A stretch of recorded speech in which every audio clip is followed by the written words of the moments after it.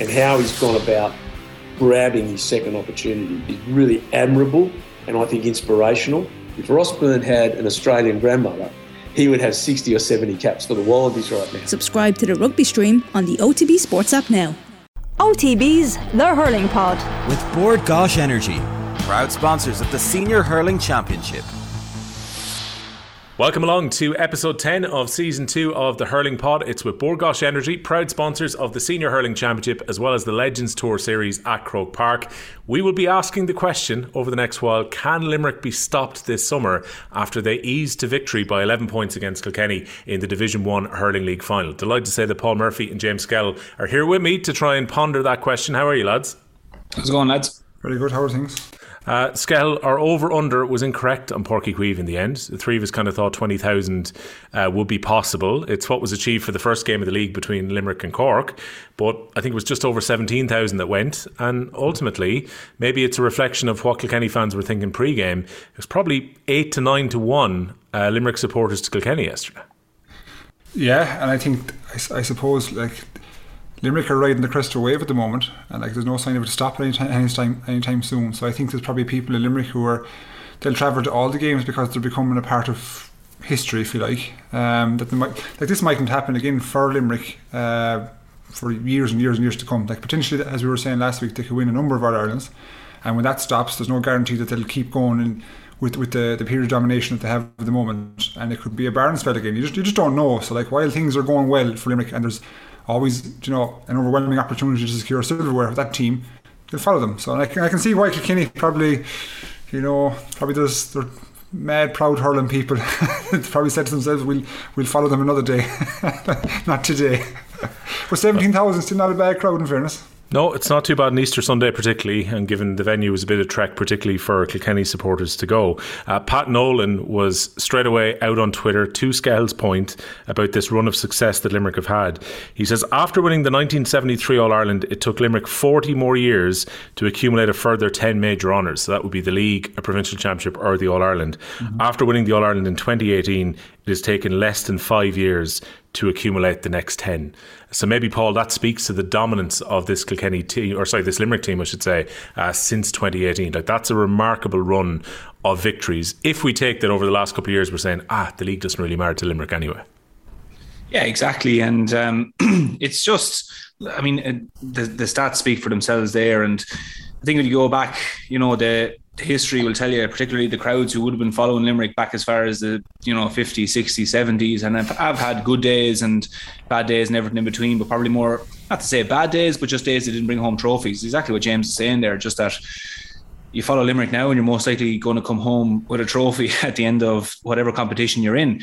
That's a great feeling. It's a great thing to be a part of. It's exciting, I'm sure, for families as well, going with their kids, looking at this, going, that's what they have an ambition to be part of, and that feeds back into the clubs as well. So it's just a really feel-good factor. And like you said, I mean, I think a lot of people in Limerick will be aware as well. I mean, all these things come in cycles as well. Unfortunately, like you'll be at the top for a long time, whether it's New Zealand in rugby or whether it's Man United in soccer or whatever. You might, when you're up there, think you're always going to be there, but you won't. So it's important to enjoy it while you are there. And you could plain to see that they were enjoying it over the weekend as well. If we take it, Paul, that they are very much at the top, because I don't think anyone could ever dispute that, how far ahead are they if we're to take, say, a State of the Nation now after the National Hurling League last week, and it was picked up in the TV commentary. I couldn't believe that we got a shout out. And the sickening thing for Skell as well, Murphy, he was the one who brought up the point last week about the fact that Limerick are further ahead now than they were last year, and it was you and I who got a mention from Marcus Abukla, not Skell. Yeah, exactly. Look, so obviously looking at the clip today, and it was the only thing I could understand actually from it was mine and yours name, and I said, geez, I can't believe James isn't in the middle of this. Skell. There must have been a risk factor associated with saying your name, Skell, I think it was, maybe on social media or a lashback or something like that. Or maybe you just can't pronounce it, I don't know. Paul Murphy is just such a boring common name. James Skell is such a continental exotic name. Is that what it is? It's actually, would you believe Skell is French? It's not French. It's not French. It's some old lad called Jim Skell down in a pub in Capitagal one time told a lad it was French. Doesn't mean it's actually Skell. That's not French. Did you come up with the Norman scale, or how did this happen? There's no point arguing with someone who's is not French. It's not French. What is it? I'm looking at the spelling of it here on Zoom. I don't know. Is it Connemara? How is it? Nah, it's the least common name. Yeah, because some lad about 100 years ago, I don't know, he must have done something in your parish. He was like, I've changed the name now. I'm going to slam two names together here and just chance it. And that's where it came from. And he told everyone it's French, but we're going properly off topic now. That's okay. I'm going to try and fact check this while you're talking away. Well, he's Googling it. I can tell it's kind of definitely. No, because I have there was a family history done a long time ago by my American family, and it goes back. I'm trying to find it now. I'm terrible with my documents on my phone because there are a million of them. This could take me a while. I may have to turn to this. I've bad news for you, Scale, here. According to BurksEastGalway.com, which was the first Google search result that I got. BurksEastGalway.com. Yeah, so apparently... Fairness, that sounds like a reputable website. They don't get mixed up with the North Galway Mercs or the West Galway Burks. So they're BurksEastGalway.com. It's evident that the place name derives from the Irish Cunnock Vic Skehel, or the Hill of Maxskehel, which is in East Galway, apparently. Never heard of that hill. There is no such thing as that Hill Maxskehel. What are we talking about? They're claiming it is. Hold on now. Let's go to Ancestry.com. And yeah, there's no mentions of French here in Skehel either. It's an Irish name, apparently. Well, I'm going to find the article and I'm going to link it to a pair of messers, right? Apparently the Skehels had red hair back in the day. Yeah, he's a hint of it. Yeah, you get mixed in with the Skehels, apparently. I'm sure we're all the one. If you go back far enough, we're all related. Only on this podcast could a question about how far Limerick are ahead or where they are ahead turn into looking at Skel's family history. Skell, if you want to answer the question, then I'll look further into your name here in the background. But I won't lie, Will, I've forgotten the question. Right, we went right off topic there. Grant, so last week you were saying that Limerick were well ahead of where they were this time last year. Then the 12 months since, they look far more impressive. I think you even used the phrase last week that they were in third gear. We've now watched Limerick go up against what we all agreed, the second best team in the country, the team that got to the All-Ireland final, the team that got to the league final this year in Kilkenny. And they won, I would say, probably far from their best at the weekend, and John Kiley certainly felt that at the end of the game. To hit 15 second half wides and still win by 11 points. How far ahead are Limerick right now? Oh, they're like, you can only go off the evidence that's produced, right? And the evidence produced is yesterday's game. And like, I'm not thinking about anything else. And in truth, they are getting close to championship. We're only a couple of weeks out, and they are just steamrolling teams. And again, like, they didn't score for the last 12 or 13 minutes yesterday. You said yourself, well, they shot up 15 wides. There was still an 11-point margin in the game, and it just looked like men versus boys. And truthfully speaking, if you took any other team in the county and put them into Kilkenny's place, I think the same result would happen. This is not a reflection on Kilkenny per se. It's just a reflection of how good Limerick are. And I just think Limerick, in my opinion, are the only team in the country that can play multiple ways. You know, they can play the short game, they can play the long game, they can play powerball, they can run it, they can just do it all. And the trouble is, their game is so good at the moment that, you know, we often speak about the Limerick possession game, and if teams try kind of counter that with their own possession game, Limerick breaks them down. That is the God's honest truth. Like, teams, the way Limerick play, they nearly force you into a possession game, if that makes sense. You know, you kind of have to, because they're so good with their scramble defence, if you call it that, with getting numbers back in the backs, that you have to play through the lines. And they're nearly putting you in, setting you up for a trap. You know what I mean? Setting you into a small side, like a whole host of small-sided games, possession games, running games, and they are just finely tuned and conditioned into counteracting that. And then when they return you over, they're just class. They're class. Like, how they can get the space that they achieve is, I still haven't quite figured it out. I think they have a huge degree of athleticism, like a sick amount of athleticism. The quality of their players is, you know, far and beyond anybody else, because we'll talk about the collective and the team, etc. They're so good, they're so well trained, they're so fit, etc. Yes, but their players as individuals and as a collective are far ahead. Like, Garrett Hegarty had truthfully an off day yesterday. Blocked down 3 times, turned over twice, gave a ball for a point, and like, it didn't matter. It just didn't matter. Cian Lynch didn't have a crazy influence in the game. It didn't matter. They had no Kyle Hayes, no Declan Hannon, Tom Morrissey for the vast amount of the game, you know, and it just didn't matter. It's just like, it just kept on going. So when you take those people out of the game and take their influence out of the game, and they still produce a performance like they did yesterday, that tells you, that's the evidence. That says enough. Like, I thought I was impressed enough last year when the hurler of the year wasn't there for the whole season, and now that he's back and they're producing the performances at the moment, like to the level they're producing them, is scary. So how good are they? There's no team in the country within 8-10 points of them at the minute. No team, I'm afraid. So not really stood out for me, Skell, actually, in that, you're talking about the fact that they're able to scramble and maybe problem solve and all that. Is I think it was just before the hour in the game yesterday, the ball goes over to the sideline away from the camera angle, and Kilkenny have actually pressed up quite high on them at this point. And Limerick are having to basically scrap in rucks, and they don't get the cleanest ball out, and it's not even the cleanest diagonal ball that goes to Dermot Burns. But yet Burns still finds some kind of way to readjust himself to get the ball into his hand. And he strikes it over the bar from not too far outside his own 45. So that ball goes back into the centre. It's a low ball, bouncing ball. He goes down with his right hand, takes it about a foot off the ground, sidesteps, I don't know who the Kilkenny back was or whoever forward, and then pops it over from 70 yards. And like the thing about it is, it's absolutely effortless. So the team make difficult skills look simple. If you go back to Gareth Tregorty's goal last year against Kilkenny in the final, do you remember the pick-up he did where he turned the hurl sideways? Like that looked like an effortless skill, but in terms of difficulty, that is very hard, very hard to do. So what Burns did looks quite simple. You think you'll do it yourself, but you won't. It's effortless, and they're operating. As I said, they're operating level individually and collectively. That's way above everybody else. Murph, is that a concern from a Kilkenny's perspective then? Because with the exception of the first 10-15 minutes where Limerick were a bit slow to start and Kilkenny got 3 early points within the game, after that, I felt particularly between the 15th minute and the hour, Limerick comfortably outhurled them. Is that a concern for Kilkenny further down the track, given that we all thought last week Kilkenny were going to give this a right good rattle and was maybe an important preparation game for Championship? Yeah, it's certainly something that Derek will be looking to get out of the team. Like, something I noticed very early on was that at times Kilkenny went long, and it seemed like they went long because they felt maybe a little bit rushed, that Limerick had closed them down, so they hit this long ball in, which was a little bit aimless and nothing came from it. And you could see Derek going down the line shouting to lads, show for the ball, get out there and show for the ball, which was showing that Kilkenny, the plan was to try and run the ball through the lines, which is a good plan. You want to try and draw Limerick onto you if you have plans of creating that space in the full forward line. But it just felt like because Limerick's tackling and their intensity was so high, you often see teams against Limerick panicking and striking that ball, so they go away from the game plan that they're meant to have. So like this will have been highlighted to Derek, and I saw his interview yesterday with Off the Ball, and he just said he wasn't happy with certain elements, how they were outfought in certain areas, and like it's their work is cut out for them now in many ways. Like they get to enter a round robin phase now where they go, okay lads, look, if we have any illusions as to we were 2 points away in an All-Ireland final last year, like this is widening now again. We need to up it and constantly up it.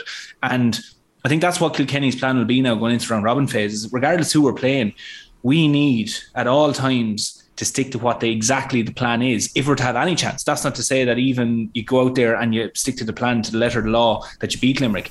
It's just that I think Derek is looking at it now going, and the selector saying that, at times we reverted from what our plan was. So did we really learn enough about our plan against Limerick to take it away in the Championship and go, okay, we were 4 or 5 points behind at the end?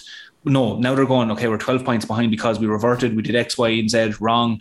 So I think they have a lot of stuff to go work on. And Derek said that himself, so Kilkenny can look at this from one of two ways. They can go away and say, oh God, we're 12 points behind Limerick, or they can say, well, we have to find where we're going to get that 12 points from in terms of, and even just as a starting point. And I think that's certainly something. There was definitely a few examples during the game that you could even see players also were unhappy with what they're doing. Adrian Mullen took a shot in the first half.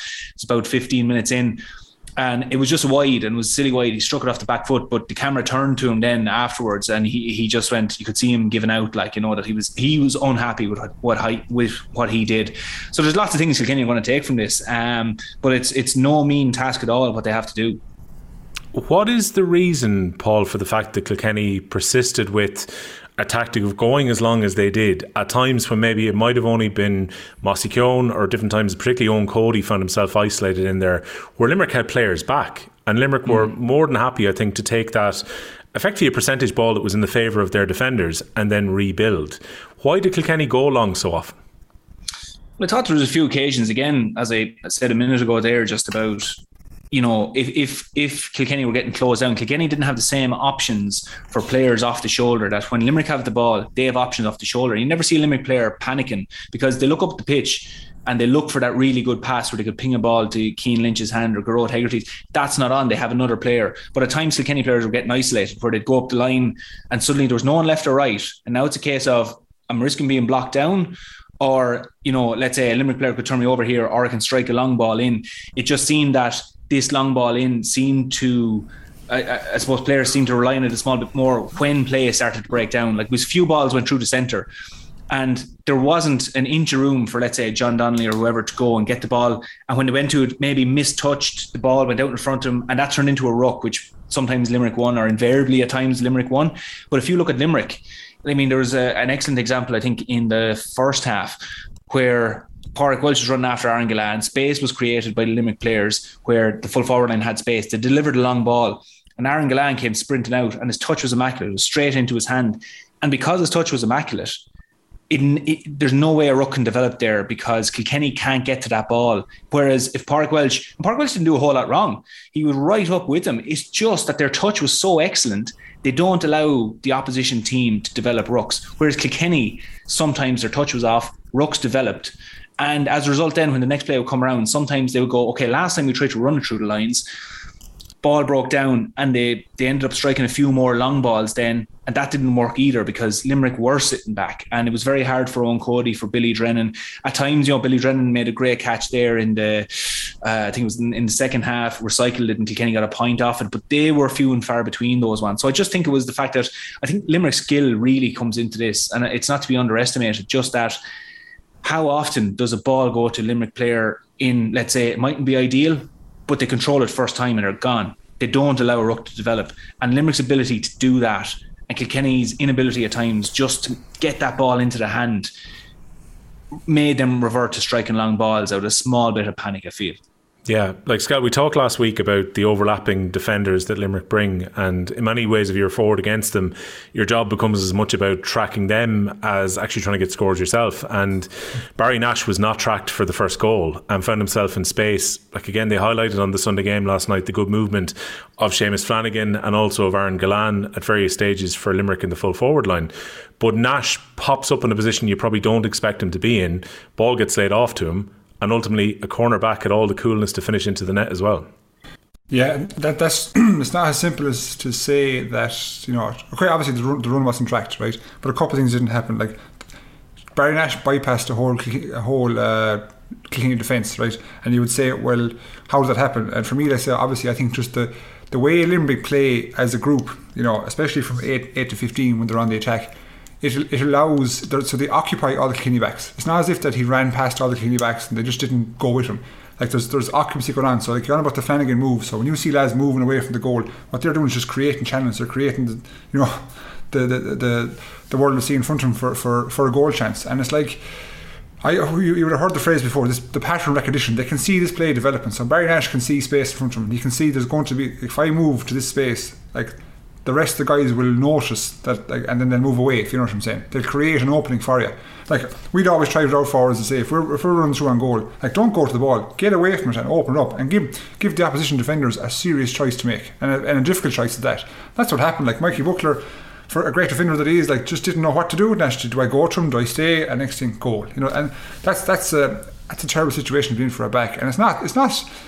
I wouldn't point to one player, whoever was marking Barry Nash at the time. It's just Limerick's system is so good, and it is like, we keep saying it. Their system is so good. It provides opportunity for the likes of Nash, and because he invariably seems to be the spare man a lot of the time. Like, we don't see Sean Finn making those type of runs because maybe, I'm not saying he doesn't, but maybe he hasn't got the kind of finishing power like Nash has, in terms of shooting prowess, because he was born a forward, if you want to call it that.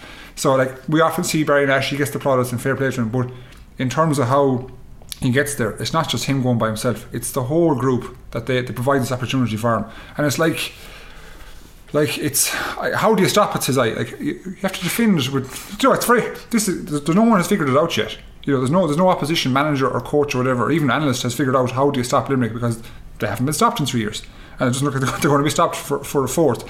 But it's just, you have to kind of track every single one as best you can. It's got to the stage, and it's ridiculous to say this now, right? It's got to the stage where you don't have to man mark the cornerback. Like, I mean, that just came out of my mouth. Like, you have to, like, Nash is so influential, you know what I mean? And like, when he scores, you can hear the bloody Limerick crowd too. They love him. They love him at this stage now because they see him as kind of a figurehead for this overall system. So it's like you have to just defend with your life with the likes of him, which sounds so easy saying the words, but in practice, virtually nearly impossible. Yeah, it's not crazy though, Murph, because like last week we spoke about the 12 different scorers that they had. It didn't quite happen this time round, and you don't have Hegarty scoring, you don't have Cian O'Neill, or you don't have Cian Lynch scoring. Colin O'Neill did get 1 point during the game, but outside of that, I think it was 1/6 from play came from their forwards and all. But that didn't really matter because they were sharing the scoring load around, and with all the movement that they had, they were creating chances for each other. So they beat you in different ways nearly every week. Yeah, that's it, and I think it's the principles by which the team sets up and which they hurl with. Like, they all have great individual talent, which no doubt, like, none of this works unless they don't have that, or unless they have that. So, like, I mean, one thing that I thought was really, I suppose, interesting that Barry Nash said afterwards, like, it maybe gave us a hint into how they view the game, is that he said after the game when he was interviewed that he was just looking to exploit space. That's all it was. And that's really, like, if you look at what Limerick do, you know, they seem to just, where's the space on the pitch, and let's go and exploit it. And when the opposition have the ball, how do we shut down the space that's important to them? That's really how they seem to look at it, in that if you often see a ball, let's say it breaks out to Diarmaid Byrnes at right half back position, and he gets the head up, and they're brilliant at that. They hurl with the head up, get the head up, looks up the line. Invariably, let's say he sees a wall of Kilkenny players coming at him. They move the ball out of that situation to the far side of the pitch, because there now has to be space on the far side. It just has to exist over there because there's only X amount of players on the pitch. If I'm facing now 6 or 7 Kilkenny players because they're trying to swarm me, well, now I have to have the skill to move the ball out. And that's, you start seeing him pop the ball around, pop it. And suddenly now it's out in space. And Tom Morrissey is out in the far wing, loads of space. And you're asking yourself, how did this come about? It came about because they know the space must exist somewhere on the pitch. If it's very tight where they currently are, well, where is the space? And go and exploit it. And I think that's the freedom that they play with. Like, as in, you see when they're moving the ball up the pitch, like Barry Nash just went up there because he saw space appearing in front of him. So he kept going. And he kept going at the understanding, knowing that, well, if Seamus Flanagan or Aaron Gillan gets the ball and they're crowded, they're looking to get the ball out of that crowded area, and he's going to be the one there to support them. So I just think that's how they view it. And that's just the attitude they bring to, it's not a case of I'm left corner back, I must stay left corner back. I can go anywhere, really, as long as I'm supporting the person in possession.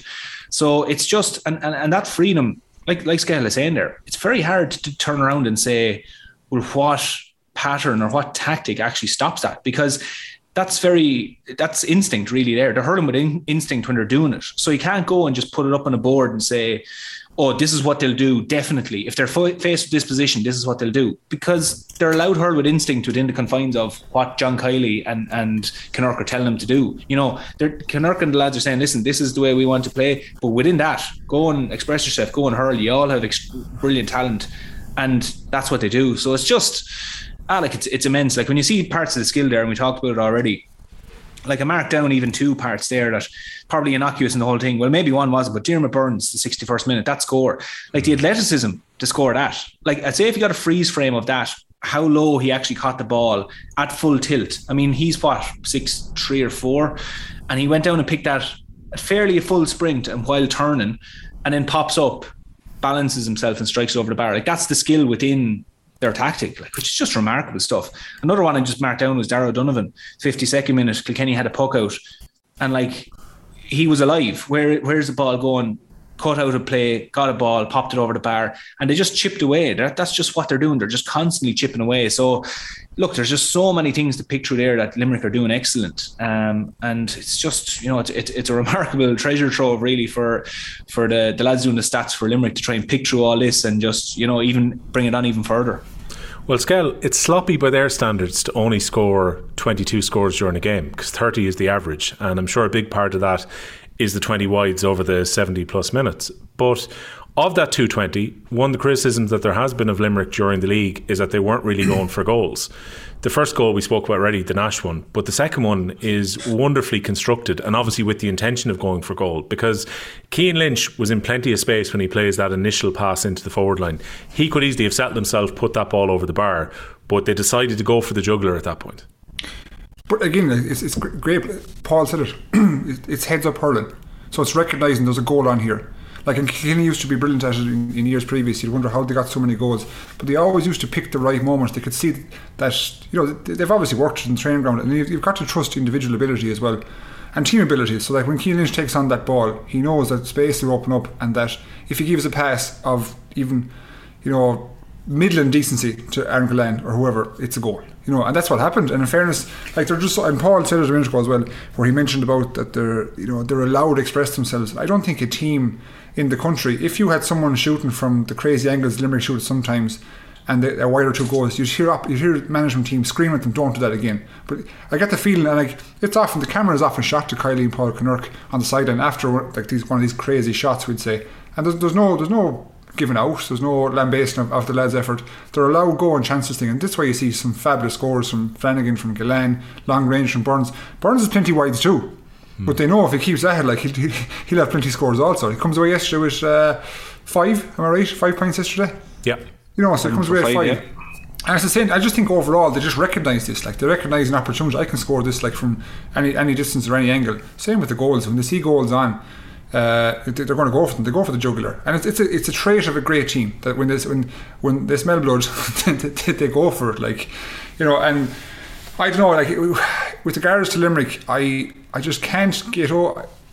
A key thing for me is, like, they shot 51, but they shot 220 out of 43 shots, something like that was it yesterday. Yeah. Which is only 51%. Which you think in Championship hurling they're not going to win with that. Like, no team should win with 51%, and here they are winning by 11 points. I can't wrap my head around that, lads. You know what I mean? I'm struggling. I really am. Like, I as a kind of an analytical mind, I'm saying, like, they scored 220, which isn't a huge score, you know, and they still won by 11 points, which just shows an area of domination from number 1 up to 9 or 10. Those positions, you know. Well, on that scale, it's all about consistency, because I was reading Dennis Walsh's piece this morning on this. So he said Limerick expect to have more than 40 shots at target in any given game. So they'll regularly hit numbers in the mid-40s. On Sunday, they reach those levels, which is probably the important thing, is that they're creating 40 chances to shoot a goal. And then you basically back your skill to hit enough inside that 40. So he then says, and the wides, when Kilkenny beat Limerick in the 2019 All-Ireland semi-final, Kylie also bemoaned their efficiency on that day. On that day, Limerick shot 15 wides to Kilkenny's 8, almost double the amount of shots, and lost by a single point. While on Sunday, Limerick shot 20 wides to Kilkenny's 10, exactly double, and won by 11 points. Yeah. So in many ways, you have to buy enough tickets for the lotto here if you're to beat a team. And in Limerick's case, they're creating enough chances that they're probably going to beat most teams if they're getting 40 shots to go. They do, but see, the chances they create, them chances aren't narrowed down into an area. So, like, for example, he doesn't say, okay, we're going to get 15 chances inside 30 yards, we're going to get 10 chances inside 65 to 30, we're going to get 10 more chances. Like, they scored, I'm going to say 113, 114 from number 9 back the way. Would that be a sound about right, give or take? Around about that, hold on. I think they've won 11 from the forwards, including frees, if I'm not mistaken. So they had, let's say, 1 9, say, 1, was it 1? Yeah. 1 9, 110 they got, was it? Yeah, so of the 220, Aaron Gillan hits 1-7, 5 frees, 3 frees from Burns, 2 from play. Barry Nash got a goal and a point. Seamus Flanagan, 3 points from play. Darragh Donovan, 2 points from play. Colin Coughlin got that point, and Colin Neal had 1 point. Okay, so that's 111. So from the forwards. 111, yeah. So that means they got 1-9 from 9 backwards. Yeah. Like, there's no, and again, I say it again, there's no team in Ireland scoring 1-9 from 9 backwards. So, like, Kilkenny, I wrote a note down yesterday with regards to Kilkenny in the first half. Like, most of their shots were coming within 60 to 80 yards. You know, Paddy Deegan, Hugh Lawler, big points, right? But by the law of averages, right, the teams who do that won't be scoring 25, 30 points in a game. They just won't. They need the mixture. They need the likes of the balls into Seamus Flanagan and Gillan, etc., you know, to keep up with the Limericks this world. And just Limerick are so good that their backs and their midfield will provide you a platform every day. So you kind of half know at this stage that you're going to get 8 if not 10 points out of your backs and midfield out of Limerick, which is it's a frightening statistic, lads. So Murph, there were only 34 shots, because I had to go back and check 2019 there just to be 100% sure. 34 shots in that game. The most important one was probably the one that just went wide at the end, but you kept Limerick down to well below what they're doing now. How were you able to keep them to just 34 shots back then, or have they evolved enough now that they're creating more chances? Yeah, they have evolved, and I just think it's the quality of the chances that they're creating now. Like, it's one thing to say, you could say a team created, let's say 2019, 40 chances, and let's say they created 40 chances yesterday against Kilkenny. But what were those chances? Like, if I take a wild shot from my own 45-yard line and it trickles out over the far end line, that's counted as an opportunity, as a chance, but it's not a good one. So I think you have to look at the quality of it. And if you look at the spread of scores as well, for me, what I look at there is that there's not necessarily a pattern to it. And that goes back to what I'd be saying is that they're hurling just with instinct. And a lot of lads would have been saying as well that, Limerick, they're not creating goal chances, boring, they're shooting from distance. But I think that feeds back into, they're now creating opportunities by reading what's happening in front of them on the pitch, going, oh, this team is sitting back. So let's say they're playing against Galway next week, and Galway are sitting back. That's fine. We'll chip away at you, creating really good chances from central positions, further out the pitch, pop balls over the bar, and we'll mix that up a small bit with popping balls into Seamus Flanagan. When you step up on us a small bit, we'll pop balls into Seamus Flanagan, Gillane, and they'll pop scores over, but only in good positions. Whereas then yesterday, let's say, Kilkenny try to glut out the middle third, and suddenly now the goal opportunities are coming up. So they're like, okay, we'll score 2 goals. If you want to step up on us, well, now we have the opportunity to score 2 goals. If you go back and you look at some of the opportunities, let's say if you're referencing 2019, and who was it? Dennis Welch did that article. You look at some of them, like Cian Lynch, he got wide just before Colin Fennelly's goal in that game, and it was completely shooting off balance. It was on the 21, running towards the sideline, shooting back over his shoulder.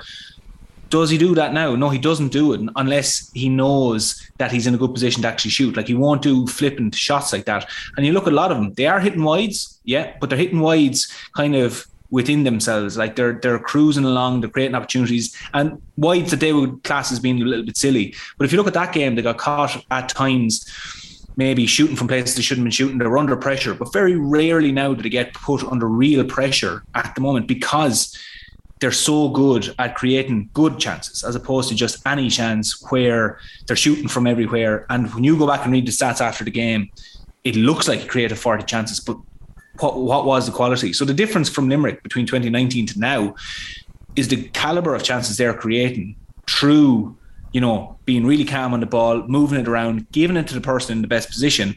Well, now that's how they're creating chances. And that's why I think we see the spread of scores there. We could look at Colin Coughlin maybe scoring a point in this game, but he could pop up and score 4 in the next one. And there's no rhyme or reason to it. It's just that he's the person in the best position when they move the ball around now, and he pops the ball over. And I think that's something Kylie and Connacht and the lads look for as well, is that, you're not just a good defender, you're also a player that can move up the pitch and are comfortable shooting. So that's where I think they've evolved since then. Like, they might be creating similar enough chances, but they're far better chances that they're creating now. Are we at a stage now where an opposition team, because the gulf is so vast in my view, that we nearly have to say, right, we have to sacrifice the full forward line and bring back, like you see in Premiership games with top versus bottom, bring back everyone and try to attack with pace. I can't see anywhere to get around them. You can't beat them with power.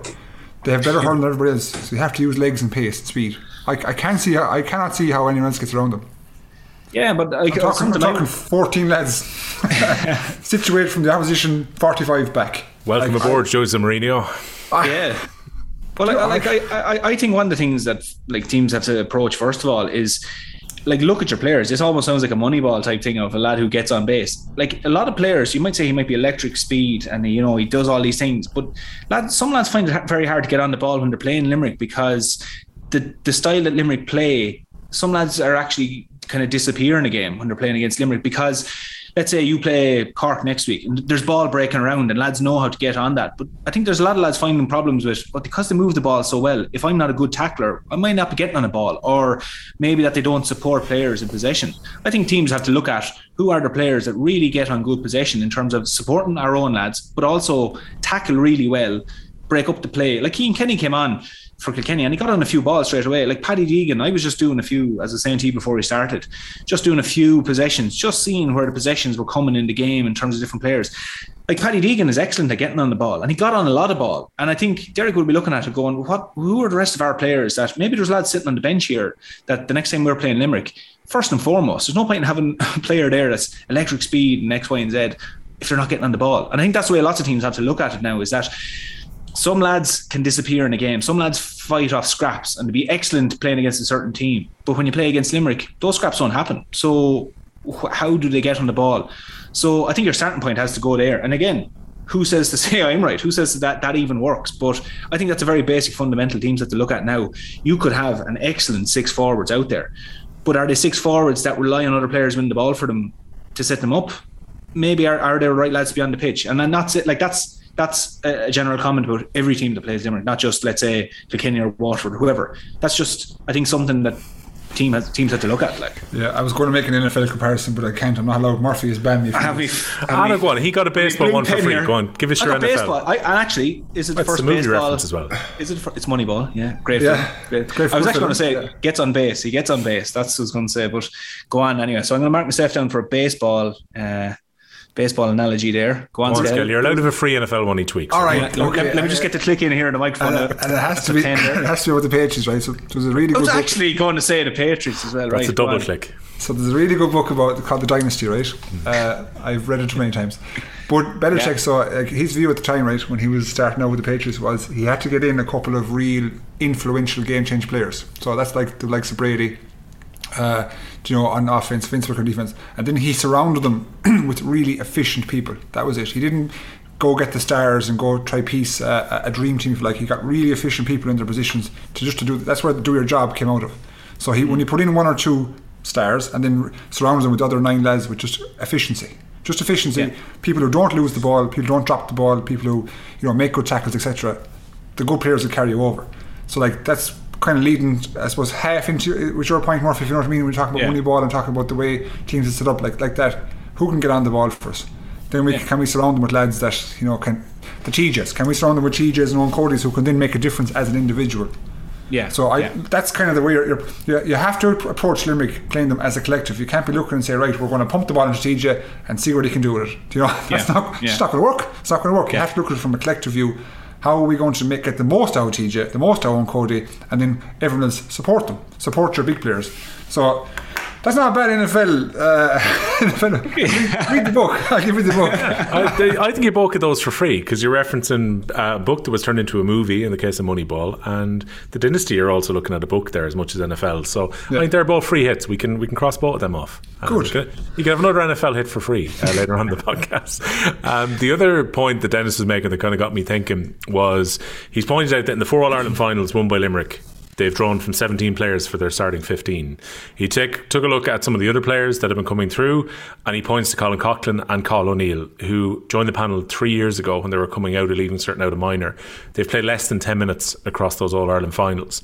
And he's making the point, quote, of the emerging players who are auditioning in this year's league, none of them so far have reached the level of Coughlin and O'Neill, and yet Coughlin and O'Neill would still not be starters in the Crunch Championship match if everyone was available. My thinking, end quote, on that, Murph, is that speaks to 2 things. One, the 17 players who played across the 4 finals, even with Cian Lynch been out for an entire year, these guys are able to hold on to their jerseys because they're bloody good. But also, if we look at the league this year, even if necessarily starters haven't emerged, even at the weekend, when the camera cuts across and you see that Kyle Hayes is talking to Will O'Donoghue in the stand and Declan Hannon is sitting behind them, at various stages we've talked about the fact that Hegarty was getting subbed and it was Cian Lynch who was coming on, or vice versa in different games. Even if a starter hasn't emerged, there's enough strength in the panel to keep the system going, isn't there? Yeah, absolutely. Sometimes we can read into maybe how many players a team brings on and kind of say, well, is there any depth there or not? But exactly like you said, I mean, what they have is just exceptional. And I genuinely believe that Kylie is still looking at this and approaching it from a point of view that I'm only going to play the best players. Like, we've seen him on numerous occasions, even though we look at the 4 All-Irelands, we say that they've only played 17 players. But if you look back to 2018, Seamus Flanagan looked like he was going to be dead cert number 14 for Limerick for the next X amount of years. But at the same time, then he drifted a small bit at times very briefly from form through the next few years. And Kylie wasn't afraid to put him on the bench, and he came in as a bit part player. And now he seems to be putting himself back in for contention. And I think that sort of uncertainty, it is there for the players in Limerick. And Kylie still does have it. But I just think that those crop of players have just constantly proven as to why they are the best players. Like, if you look at O'Donovan and Will O'Donoghue in the middle of the field, point out 2 other lads that are on the bench that are better tacklers and workhorses than them two. They're not. Like, they have the best lads there. And if we even go, we spoke last week of picking a team from the rest of Ireland that would beat them. And then we said, who of those are starters? Let's say if you have Limerick, geez, we were picking 7 or 8 players. Like, so we're talking in the country, never mind in Limerick. So it's really just a case of that the bar that those players have set is so high that it's very hard to look through the rest of the country, never mind Limerick, as to who takes the jersey off these players. I mean, they're exceptional. Look at any corner, any place on that Limerick team and pick another player from Ireland that replaces them in that position. So if you break that down to the rest of Limerick, I mean, sure, that's even a mightier task again. So I think it's just a simple case that these lads are just at the peak of their game, and they're a crop that are all very similar age also, you know, as in if you even look at Kilkenny 2006, 2009, you know, off the top of my head, I'd say a few more of those players, there was different ages there, different lads were kind of coming to the end, there was younger players as well, but these lads are a lot tighter in terms of age. Their bar maybe Declan Hanlon's probably one of the oldest lads there. So that in itself, you know, they're young lads, they're the best at what they do. I wouldn't be too concerned, or I wouldn't say that it's a bad reflection of the rest of Limerick, because, you know, you look at Limerick last year in the under-20s, even not being able to play like one of their senior players, they were almost won the All-Ireland, you know. So I don't think there's too much concern for Limerick in terms of depth of what's coming through. I just think the bar has been set so high that the youngsters in Limerick, it's a tough challenge for them. And John Kiley doesn't have to vary too much with what he has, because they're winning. They don't need to change it. Skell, we said that we'd talk again about Hurler on the Ditches comments coming in with the hand passes, and in many ways this actually became practical because of what happened at Páirc Uí Chaoimh. So we can talk about what happened in Páirc Uí Chaoimh as much as about whether it needs to be clamped down on or not. Pádraig Dwyer, the referee, called quite a few illegal hand passes at the weekend. I'm not sure if he's been listening to any of the commentary around this, or did you notice, at least, because when I was watching the game I noticed there were more frees than usual that were being given for what was perceived as illegal hand passes. Yeah, I think Pádraig was listening. He must have been. I think he was listening. I think the referee in the minor game the day before with us was listening too. He pulled us a few times for questionable calls. But the thing is, from the television perspective views where I was watching it, I couldn't argue with the calls. But I couldn't. You look at the television. We said last week the margin, let's say, of separation from the ball to the hand is so minimal that you would think as a neutral that it's obviously not a legitimate hand pass. But I have no problem with them calls, to be honest. I really don't. I understand as skill, levels of the hand pass developed over the last X amount of years, the degree of separation became less and less and less because I suppose players were getting faster at it. But I think we have to keep pulling it. And I know there's moans and groans out of the crowd. I get that. And even you feel like you're breaking the play, you're stopping it, you're stopping the fluidity of the game. That's fine. But I think just for parity across it, those calls have to be made. I don't think it's an epidemic of any kind of sort, but just make the calls, and over time, I'm not saying today or tomorrow, but over time, months, maybe this year, players will get the picture. Players will get the picture that they know that there's a chance here that if I don't provide a good enough separation, it's a free, and in nowadays terms, it's a point against you. So I've no argument with that. Will there be a consistency, Murph, I guess is the main question, because I'd be with Scahill. I think when you saw the frees been given, you're saying the officials have got this right, they've spotted hand passes that were throws and therefore they're penalising it. But it was during the earlier sections of the league last year that there were quite a few frees given, and then as the year went on it kind of drifted away on it being clamped down on. Will we see a consistency now after the league final, or does this feel like a bit of a one-off? It's hard to know. We often see with rules coming in that, let's say the face guard came in there a while ago and, was being clamped down and we saw players. When's the last time we saw a player getting sent off for grabbing a face guard? It hasn't happened in quite a while. Maybe they're not doing it anymore. Maybe they're more aware of it. But maybe this was just a reminder again. Maybe again, it's like anything. Every so often, referees meet and they have their meeting and say, listen, lads, we can see it there. It's also out in the media that, we're kind of slipping here a small bit in terms of calling the hand passes. So I think there's a little bit of that. And I think teams will remember, I know from just being involved in teams, before you go out in a game, or even in training sessions and things, you will be speaking of things that are going to give away a stupid freeze that the opposition are going to score and it's silly to give away. And I think the hand pass is one. And I think teams will reference this going forward. That look at the league final, if we're playing Kilkenny or Limerick or Galway or whoever, we don't want to give them 3 points from silly hand passes because invariably, if you do a stupid hand pass around the middle of the field or anywhere like that, a good counties free taker will put that ball over the bar. So if teams are smart, they'll want to clamp down at themselves anyway, because they don't want to give the referee any bit of doubt. But, funnily enough, there was one, I think it was with Tom Morrissey about 10 minutes ago yesterday,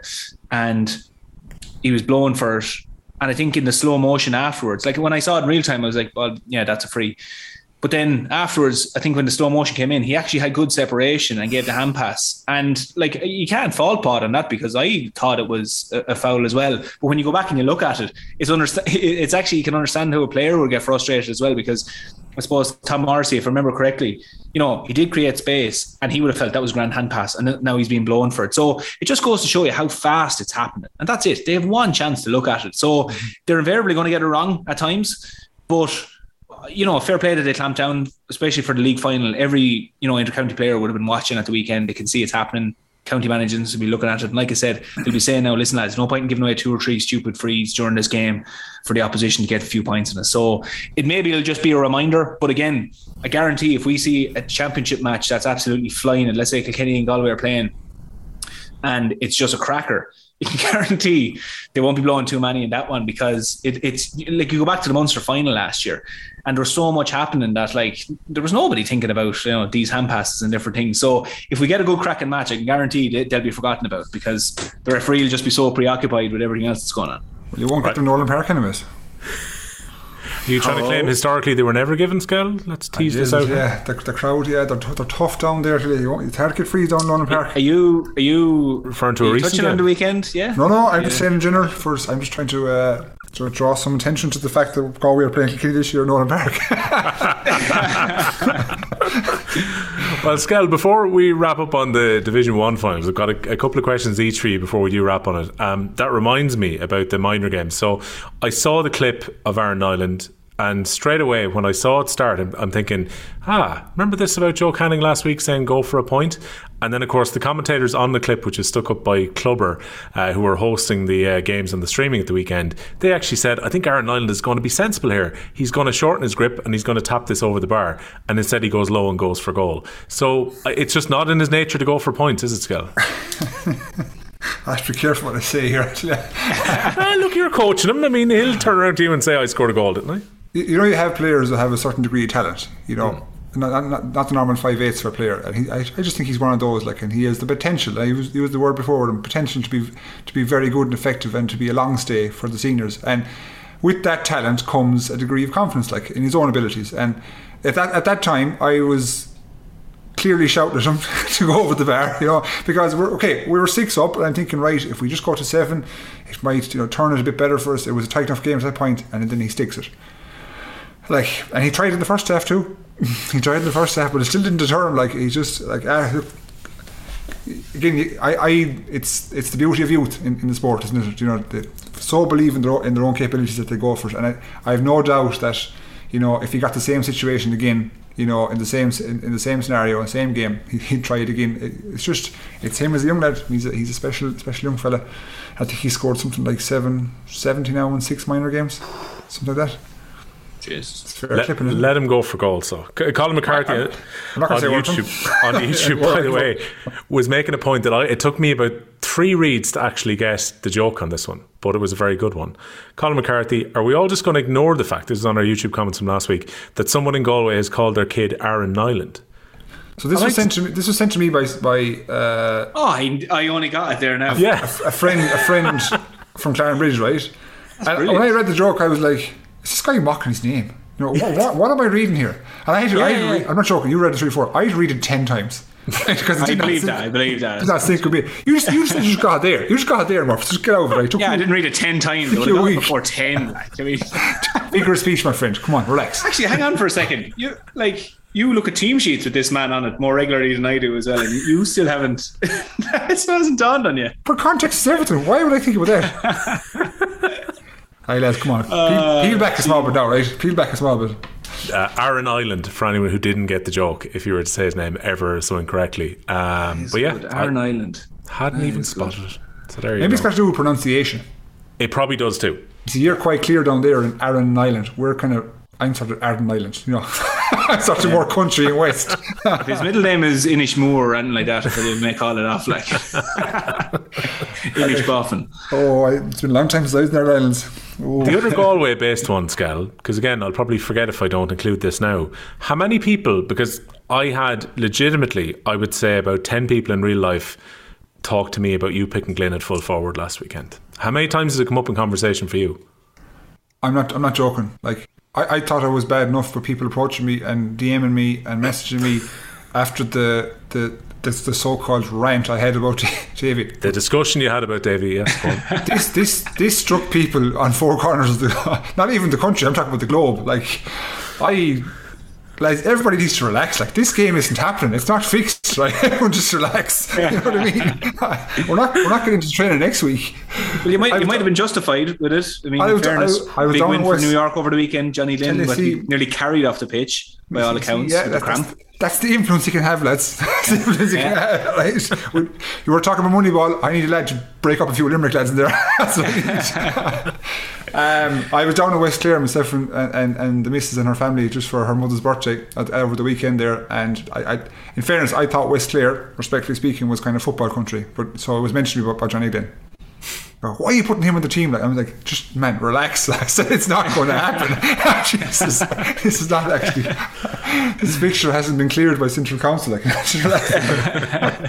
and would you like to respond to the claim as well that some people made, I think on TikTok, on Instagram, on a few places, that when Johnny Glynn played in 2018 against Limerick, he had a quiet game?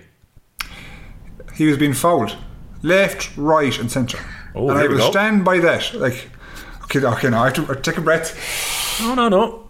He was being fouled. That's what I'd say. I thought he was being fouled a few times. But look, he had a quiet game. Fair enough. Lads have quiet games. Hegarty had a quiet game yesterday. It's not to say that he doesn't play tomorrow. Hegarty doesn't blow up the place. They can score 1, 6 or 7 again. Same with Johnny Lynn. People have off days. I thought you were going to give credit to the Limerick full back line that day. No, I stick with my own. I was accused of being overly biased in as well with the team I picked. It wasn't as biased now as was it all around the GAA where there was a few tip names that come in there, Murph, that we weren't quite sure about. I think there was the only team I saw picked where Owen Murphy's not the goalkeeper. Well, can I cut in there first? Go on, Murph. I actually started laughing out loud when I saw Murph's response to that gentleman. Murph was just so nice and gentlemanlike and it's a fair team, well done, etc. Yeah, fair to say from tip. I was bursting my whole laughing because my response would have been way different. Maybe that's contrast and styles. What's the point? The lads did a graphic and all. They sat down and did the time, because it turns out there's actually 3 of them in it, and did a graphic and all. So what I was going to do, lambaste them for picking a team that maybe I didn't agree with. Yet we're sitting here every week saying, look, I'm only picking a team. You said it 30 seconds ago yourself. This game isn't happening. So what I was going to do, go in and absolutely destroy the fella when I just didn't agree with his team. No, it's the contrast of opinion I find. So like Murph is at one side of the spectrum whereby he goes, right, let's approach this in a nice way. And then people I have met are the other side, literally attacking me, wanting my head for putting in Johnny Glynn, you know. Yeah, I didn't think a question would stoke such debate.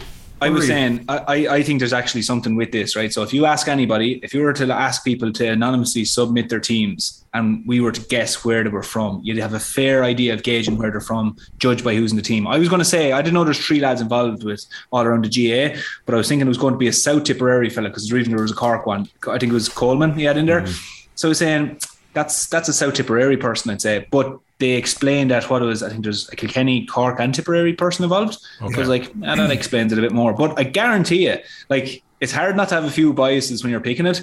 And also you look at the players involved that little bit more. So I'd say if you put down like 5 teams, or if you put down 10 teams in front of us, we didn't know where the people were from, you'd get more than half of them right as to the general area of where that person was from the country. I just thought that was interesting, because people were sending in teams and you were there going, I can tell where you're from, like, you know. So it's funny seeing it, but like, fair few great responses. It was brilliant seeing a few of the responses. But in fairness, like I said, Skell, the boys put in a graphic, fair play to them.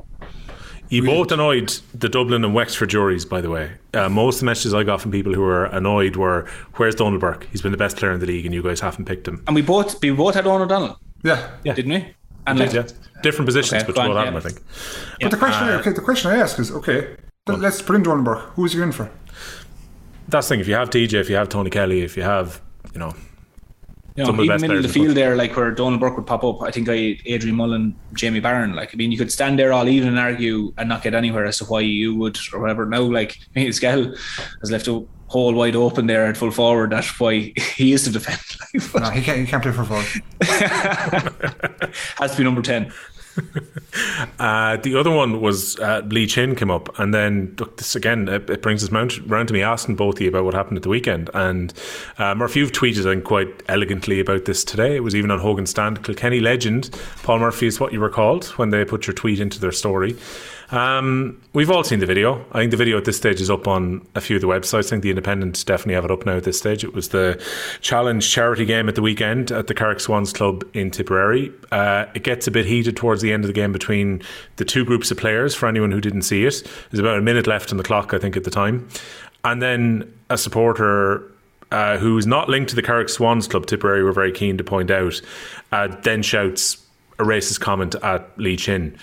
I thought, Murph, my first reaction was that Rory O'Connor was probably the most restrained man around, because he goes over to obviously question the man who shouted this, but probably did very well to actually restrain himself not to get involved in any kind of confrontation with him. He did extremely well. I was really, I suppose, not to say not surprised, but, it was very admirable how he conducted himself, because I can tell you, when you're on the pitch, like, they were in the middle of a row, let's say on the pitch. No, I mean, handbags, it was nothing major, but there are certain things that could be said in that situation whereby a player could fly off the handle, because the blood is up as it is. And that is certainly one of those things where a player, and to be honest, you don't condone it, but you could understand someone reacting in a situation where you hear something as disgraceful as that and you react. But I mean, full credit to Rory O'Connor, how he conducted himself, because it didn't take any of the limelight off what happened in terms of not distracting from the situation, which I don't think anything should anyway. But you have to admire the Wexford players, how they reacted in that situation. And, like, I suppose there's no more can be said on it in terms of what hasn't been said already across social media and everywhere else, that, it's just disgraceful. And look, I'm sure he doesn't represent anybody in Tipperary GA. He doesn't represent anybody in Carrick Swans. I know a lot of people from Carrick Swan as well. It's just an individual with a disgraceful attitude. That's really simply what it is. Yeah, a few people tweeted me and they were very quick to say, look, you got to say this is one person, it's an isolated incident. I take that entirely, Skell. The only thing is, it probably is important to challenge this, and we heard Lee Chin directly challenge it within the clip as well, where he says, you're standing with a load of kids behind you and you're making this type of comment and it's bang out of order. And also, we saw in that minor game between Offaly and Waterford only a few weeks ago that there was an incident there. So if this isn't challenged and talked about, it's very easy to write it off as just been one thing. Even like challenged is that's a minor word. I think there needs to be an example, a really set example. I have to say, and the thing is, right, that there was one person that made that comment, but the trouble is, there's 99.999% of people agree with everything that Murph is saying, you're saying, what Wild say, etc. That but there is a very, very minority of people who will try, I won't say defend it, but like deflect it. Do you know what I mean? So I think the GAA have to make an example of this, a real example of this. So find that supporter, I use that in inverted commas, find that attendee and make an example of them. And I go as far as saying, because even they might think the severity of the comment is low, but over across the rest of the GAA, everyone thinks it's extremely high. So I'm going to say a lifetime ban. You can't do that. Like, you just can't. Like, modern society has moved on so far away from that shit. See with the language that this person just deserved to attend a GAA game. Doesn't deserve to have like kids listen to that. Doesn't deserve to have Lee Chin's parents, relatives, teammates. And like I will say, Rory Connor is a better man than me, lads. Hands up. I said to you, I admitted, if that was me in that case and one of my teammates was subjected to racial slurs, xenophobia, whatever you want to call it, I would have 9 times out of 10 struck your man. I'm not going to lie, which would have caused more hassle. So huge credit goes to Rory Connor, who held a monumental level of reserve not to react in a physical manner. Challenge them verbally, grand, fair, but now let the authorities take care of it. And I hope they take care of it. And I think there's a widespread condemnation of that kind of comment, and I think the people in headquarters in GAA will make an example of this person, because it's way worse. I understand, and there was a video, I'm not sure what county it was in, maybe Roscommon or Mayo, and again, I'm not saying it's any lesser, where there was maybe a potential assault on an umpire referee. That has to be. He only got a 2-year ban for that. That was just common last summer. Was that a 96-week ban? Yeah, and I think 96 weeks is likely to be the punishment on this one as well. I don't agree with that. I think that's way too lenient, and I would say, Scale, on both those cases, I think 96 weeks is too lenient. Someone putting their hands on an official, and in this case, someone racially abusing a player. And like, the thing as well is, a lot of people have been making the argument, and I actually thought that I listened to South East Radio yesterday morning when Micheál Martin, the Wexford chairman, was on, and I thought he made his point very well when he was talking to Alan Corcoran, that Lee Chin is a role model and that they have to pursue this and challenge it because Lee Chin is such a role model, and because they don't want a situation where, you know, the next generation of players will be subjected to what Lee Chin was subjected to on Saturday. But it shouldn't matter whether Lee Chin is a role model or not. This could be, you know, a player you don't particularly like. No one should be subjected to this. But I have to say, like racism is not.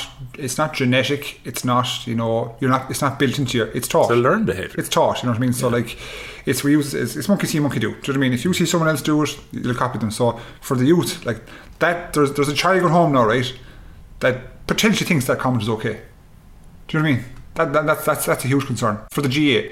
So that's why I think there has to be a serious example made of this person. And if anything occurs again in club games or whatever, I like to hear players sticking together, cancel the game, get out of there, just walk off as a unit, etc., and then make an example of the person, because it's taught. And if young people hear it, you know how impressionable they are. They're like sponges. You know what I mean? They hang on to every word. So like that needs to be stamped out entirely. If it turns out to be a 2-year ban, Murph, is probably likely to be the case here. Is that enough of a deterrent, or is that enough of a punishment to actually send a message out?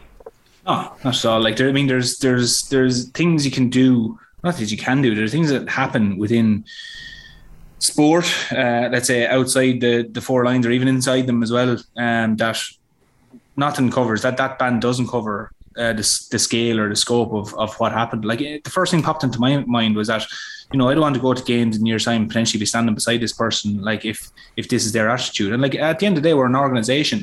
We can decide our own rules. You know, potentially the organisation might be hamstrung at the moment in terms of what rules are in place that they can actually enforce at the moment. I don't know. Like, I don't know the ins and outs of it. But if they have to change it now, change it now. Like, you cannot have this. And like, again, us as members of the organisation and supporters of the organisation, that's where my voice would be in terms of if the powers that be are deciding, sitting on the table deciding where do we need to go with this. Well, I think, as Scale said, 99.9% of people would say to you, absolutely zero tolerance with this, because it almost quantifies it by saying that 96 weeks is enough. It's absolutely not enough. Like, this fella should be absolutely, like, you know, cursing what he did. Like, he should really feel the ripple effects of this big time. If he enjoys going to games, you're not going to games again, and you're identified as a person who should not be at games. And let that be your penance. Let that be the thing that you like. If that's the most we have at our power, we'll do it. So, you know, it's not, quite simply, like, just to bring it back to where we're asking, is it enough? It's not. And even I know we referenced the one in Roscommon, it's not for that either. It's absolutely not enough. And again, I know some people would weigh in and say, well, the scenario is X, Y, and Z. Maybe I don't know enough about the Roscommon situation. But like we said, laying your hands on someone, particularly a referee who already has a hard enough job and an official, I mean, it's disgraceful. So, no, I just think whatever the current powers are, everything needs to be thrown at this person now. It would be good of them if they turned around and gave a public apology, regardless of what's going to happen anyway. Because I think it is somewhat of an example to say that there is regret in what they've done. But it's just it's something you just don't want to hear. And particularly, again, Lee Chin, like, again, because I know sometimes it can get lost. Like, Lee Chin is one of the biggest gentlemen you're going to meet. He's sound. He's a soundest fella you're going to, you know. Yeah. Gent of a fella. I've been lucky enough to be on trips with him, and sometimes, you know, nearly in the conversation of the whole thing, you nearly forget, you know, the fella that's behind it all. Like, wouldn't pull a dirty stroke on a player, fight really hard, and at the end of the day, you'd walk off the pitch, shake hands, you'd meet him, you'd have a pint. Gent of a fella. So, like, you know, let none of that be forgotten in all this, of just even the exceptional person he is. And also, just to totally finish up on this as well, I saw some people saying that this is like an incredibly isolated incident. This hasn't happened for years and so on. The thing is that Lee Chin has spoken before about things being shouted at him at matches. Was watching, I think I sent to you a few weeks ago, I was watching the hurling series, the game that was on after the Sunday game, I think it was 2 or 3 weeks ago, and Sean Ogue spoke about it. That initially when he was coming through, Sean Ogue helping this is in Cork, that he was having people shout racial slurs, particularly about Vietnam and about China at him, and he thought this was like the most unwelcoming thing that could happen. Now his teammates came in behind him and he got through it, and in the case of Lee Chin, he had to listen to this stuff when he's come out the other side. No kid coming through should have to listen to it, and we're getting to a point now where I think the GA will become more inclusive in time, and there are more people coming in from different backgrounds to play sport, and whatever sport they're playing, they should be able to go and play sport without having to listen to that kind of shite. So hopefully this will be dealt with fairly swiftly. It was also good as well that Tipperary and Wexford actually came out and got their statements out as quickly as they did, and it seems they've both been working together, and I reckon it's going to be very easy to identify this guy, because some of the supporters beside him were also telling him to shut up when he was making the comments on Saturday as well, so I think he'll be picked out pretty easily. We'll see what the punishment is going to be. Outside of all that, we had the first round of the Joe McDonagh as well. Great result for Offaly against Laois, I will say, from an entirely biased point of view. Owen Call with 2 goals and 12 points. He's been shooting the lights out this year so far. Joey Keenan got a goal as well. Offaly weren't scoring goals in the league, so that was a pleasant surprise in Tullamore on Saturday afternoon. And it's a very disappointing start for Laois, because Laois were the team that came down and would have been the favourites pre-competition to go back up. What I thought was interesting, Murph, was that Willie Maher said after the game that sometimes you can kind of get into a bit of a slump, that they've been trying to change things. The results have not been good in the National Hurling League. They were relegated when they played against Westmeath. And in some ways, that kind of mentality can kind of seep into a panel. And he was saying the big job that they have now is just getting them up off the floor to win the rest of their games to try and get into a final now. Yeah, and that's the thing. It's I suppose, you know, when you're putting in a process into a team and you're trying to get a team to play in a certain way, and sometimes results don't go your way, sometimes you can maybe doubt the process, and it can be tough at times for everybody involved, you know, in terms of management and players. But like, you know, William Aaron lads, like, I mean, they're a great manager, you know, excellent manager there. They have great players as well. Like, I know they're in their bubble now and they're going, you know, geez, can we do it or can't we, or why can't we? And the why is often the big question, because you're saying, what is it that we're doing that we're just not closing out? Sometimes it's just a confidence thing, you know, and you often hear teams, you know, working really hard and things not working out for them, and sometimes they just kind of step back from them and say, listen lads, you know, I'll take a few nights off here now, have a few pints, and we'll go back at it again. And sometimes that's the reset button, and other times it's, okay, maybe we haven't done enough and you have to maybe up the tempo. So there's lots of things there that, you know, could be just the thing that allows Laois to turn the corner, and one result there would build momentum for them in terms of getting that monkey off their back and going, okay, actually, hang on, something we knew the whole time here is we have the players, we have what we need to go and win a match. But it's just the thing of just getting that off their back at the moment, because sometimes a little hoodoo can come over you there of maybe doubting yourself. So that's important for them at the moment now, is just, you know, getting the results that kind of shakes that form from the league and a few other results. And look, I've no doubt they've great management there that I'm sure will make great calls. And look, we've all been there. We've all been in that position. We've all been part of teams where you're there. It's not a simple place to be, but look, I've no doubt that they'll turn a corner. You know, for them, they'll be hoping sooner than later. Skell, I'm going to put Owen Call on. Do you know your hybrid hurlers from last week? Because I remember Owen Call when he was a young player playing in goal against you guys with Galway and having quite a good game on his championship debut. And man of the match. Yeah, he was fantastic. Now, that probably spoke about the way the game went, how busy he was during it too. It wasn't Tullamore, yeah. But for him now, the last 3 or 4 years, he's developed into an elite forward as well. And 212 is serious shooting. He's been right up there at the top of the scoring charts for the National League, what he did in Division 2A this year. So he's been crucially important for Offaly. The other thing that stuck out in my mind about Offaly from the last weekend, and I haven't thought about this entirely, I need to have a think about it at some point, there can't be any other county team that has more sets of brothers involved than Offaly have had over the years. And that's carried through to this team as well. I think there was 5 different sets of brothers who were involved in that game at the weekend on the panel. And there was also a string of lads who were playing who have older brothers that would have played with the county before as well. And that's not even counting when you go back a bit and you think of the likes of the Pilkingtons, the Dooleys, the Troys, those brothers who would have played together before. So it just maybe speaks to how small a pick Offaly have, but also bizarre that they've so many brothers here at the same time as well. If we've a player of the week, I want to give it to Paddy Boland for Carlow. 26-minute hat-trick for him. They raced out to a 19-point lead against Kildare. They went on to win by 19 points. Well, 5-23-19 is serious going. Conor Keogh got 2 goals for Carlow as well. I think there might be a slight bit of an emotional hangover for Kildare off the back of the Division 2A final. I didn't see that coming, Will. No, I really didn't. I mean, it's a magnificent scoring difference for Carlow as well, Skell, which is going to be helpful given that these teams are likely to beat each other along the way too. Like, I mean, like that's a flying start against a Kildare team who've been doing so well. Yeah. Jeez, I didn't see that coming at all. I actually, truthfully, when I looked at all the fixtures, I was just marking down who I thought would win. I did think Offaly to win. I circled Kildare. I thought just with momentum, and momentum is a key thing. And like Murph touched on a few minutes ago, we're on about confidence, the leash, let's say. And it's very hard, like I said, Murph, to get into those positions. It's very hard. You got to be super courageous to keep at it and stick to the course. I thought Kildare, okay, beaten in a league final, fair enough, but they gained great momentum from getting that far to the last stage of the competition. And I thought they'd carry that forward and build again. I was very surprised. I did not think that. I thought they'd win, would you believe, by a couple of points. I didn't think they were going to get beaten by 19? Yeah. I didn't see that coming at all. No. Yeah.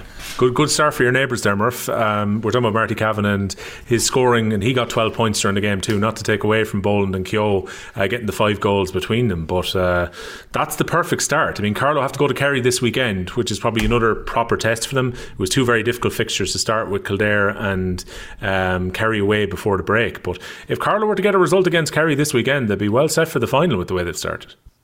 Yeah, exactly. And it's savage momentum for them. If we talk about leash there, trying to maybe figure out where can they correct things and where can they go right again. Suddenly now Carlow have got savage momentum from a game they maybe weren't expecting to come away with a real G up. Like if they went and won it, brilliant, fantastic, but coming away with a performance like that really will build huge confidence within that camp. And again, as you said, like an enormous score difference there as well, which again, a game you weren't expecting to come away with a big score difference like that. So like I think there's obviously learnings as well for Kildare. Kildare have obviously had a brilliant year, but within that is, I suppose, learning how to be on the road this many weeks and then changing your focus of attention. Like, I mean, I'm sure David Herity and the lads will look at it and they'll have their own explanation to try and put their finger on it, but that's a job they have now in terms of going, this is how quickly the landscape of hurling can change and how quickly your weeks can go from moral victories week before and looking at your league and going brilliant, and then suddenly you're going down and getting a result like that. But no, for Carlow, it sets them up brilliantly, and I think if anything, they'll be looking into that Kerry match and going, lads, if we go out there and perform with that performance which we're capable of, that's an enormous platform for us now for the rest of this. So like, I think they're going to be smelling blood, and it's going to be a tough challenge as well for Kerry, because look at Kerry, great players there as well, but at times during different games we've seen Kerry whereby they've maybe sat back a little bit too much, and when the game was getting away from them they didn't push up. We talked of a few Kerry supporters even using that as an example. So Kerry will know that Carlow are coming with momentum, coming with a lot of scorers as well, could potentially sit back, but if you're not putting it up at the other end, potentially this Carlow team could run away from you. So look, it seems to be in a good place in the Carlow camp at the moment. So I think they'll be just hoping the next game comes as quick as it possibly can, because they won't want teams to even think too quickly about what happened against Kildare or dissect it. It's just they'll want to keep playing next match as quick as they possibly can. Yeah, Shane Conway with 8 points for Kerry. They beat down 126-114. So the game's this Sunday. Kildare against Offaly. No venue confirmed for that. Kildare at home in the next 2 weeks. St. Conleth's is up for renovation currently. That renovation work's already started based on some of the pictures that Kildare GA had up. So I'm intrigued to see whether it's going to be Hawkfield or possibly it could be Athy or maybe Clane being used for Kildare for the next 2 games. They play Offaly on Sunday, repeat the Division 2A league final. Laois at home against Down, and Kerry versus Carlow.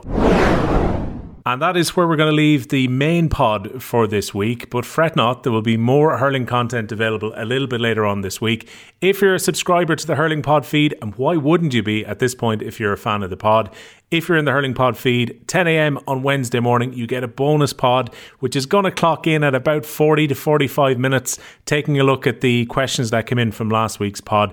Only about 6 of them are about Johnny Glynn, but plenty more besides that Skell and Murphy are going to be taking a look at, about the upcoming championship, questions about their own career, and even they're going to pick their favourite referee on Wednesday's pod. So that's at 10 a.m. on Wednesday morning, exclusively in the Hurling Pod feed.